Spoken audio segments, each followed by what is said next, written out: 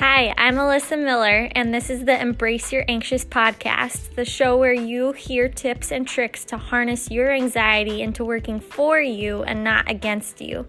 From myself and others, we'll learn together what it really means to embrace your anxious.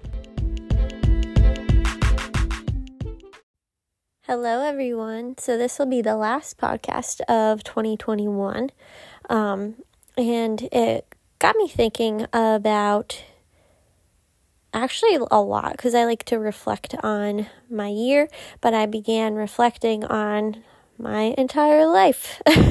And I went to read my journal, my old journal. If you saw my post on my Instagram or my Facebook, I shared this too. But when I read the first entry from my journal, it talked about basically the same thing that I talk about all the time now. And my purpose is to live my life how I'm in a way that I'm taking care of myself and helping others believe in themselves through doing that. And that's the only way I'm going to be able to serve them is by serving myself. And that was the gist of the first entry. But it's kind of crazy that I knew that in 2015, and then it took me this long to get to this part of my life.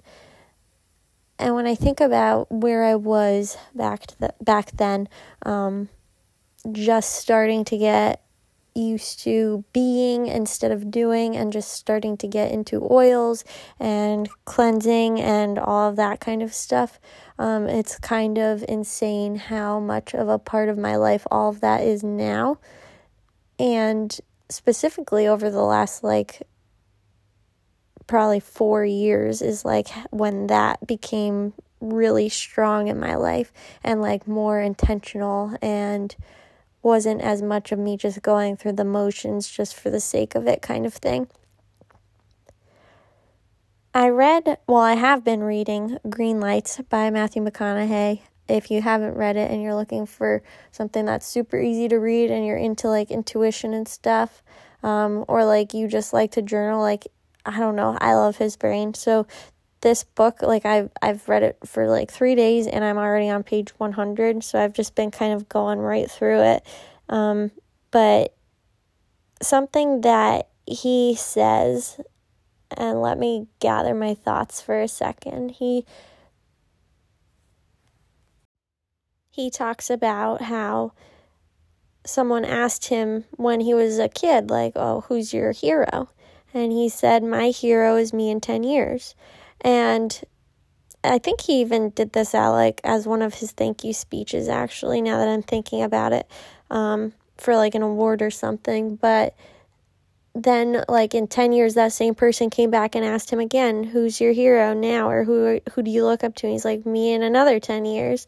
And it's always, he's always looking up to that person he's going to be. When I think about who I was in 2015 compared to now, I think that she would be proud, that person in 2015, to know where I'm at now. And even though it feels like I have so far to go, it's always going to feel that way for all of us, because we aren't good at being present all the time. And especially in today's society where we are pushed to be constantly motivated and always being productive and all of that stuff, it's hard to be present. And it takes a lot of work to do that and be present for most of the day, every day, and be grateful for what we have versus what we want. But I thought that was a really cool way of looking at it, and I think that you should be your hero, yourself in 10 years, looking up to that person, because that helps us to take the actions every day from now until then to be the person that we want to be. It wasn't easy to start journaling and get into this spiritual life that I have now, or even the belief systems that I've formed, especially the last 2 years, and unlearned a lot of the beliefs that I was brought up to believe, hard work is the only way and all that kind of stuff. It's hard work to be yourself, but there there are so many ways that just being ourselves and just leading with our intuition can actually give us success faster.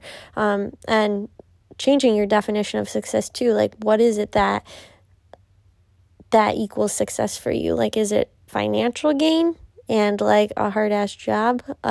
Or is it just being able to be yourself and making ends meet? Maybe like the financial part of it's the least of it. Maybe you just want to be able to be at home with your kids and be happy and having fun every day, and that's success to you.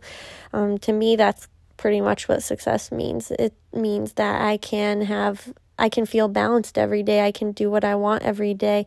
It means that I'm not struggling, and I'm not letting money rule my life or anything like that either. That is success to me.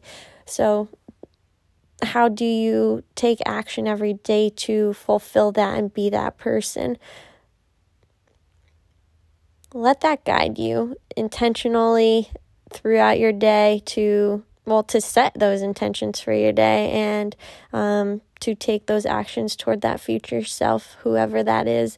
But I highly encourage you to journal, and even if it's just like a list journal of like things that you're grateful for right now, it's real fun to look back at it and see who you were a few years ago or even a few months ago, and just read through that. So what are you grateful for from 2021? I'd love to hear. If you want to share with me on Instagram, or if you want to share with me in my Facebook group, I'll link those in the show notes. But I'd also love to hear a review, or just leave a review, subscribe and leave a review on Apple or wherever you listen to this podcast, and let me know what you're thinking, or if you just love this episode and like to hear my random thoughts. Happy New Year, everyone.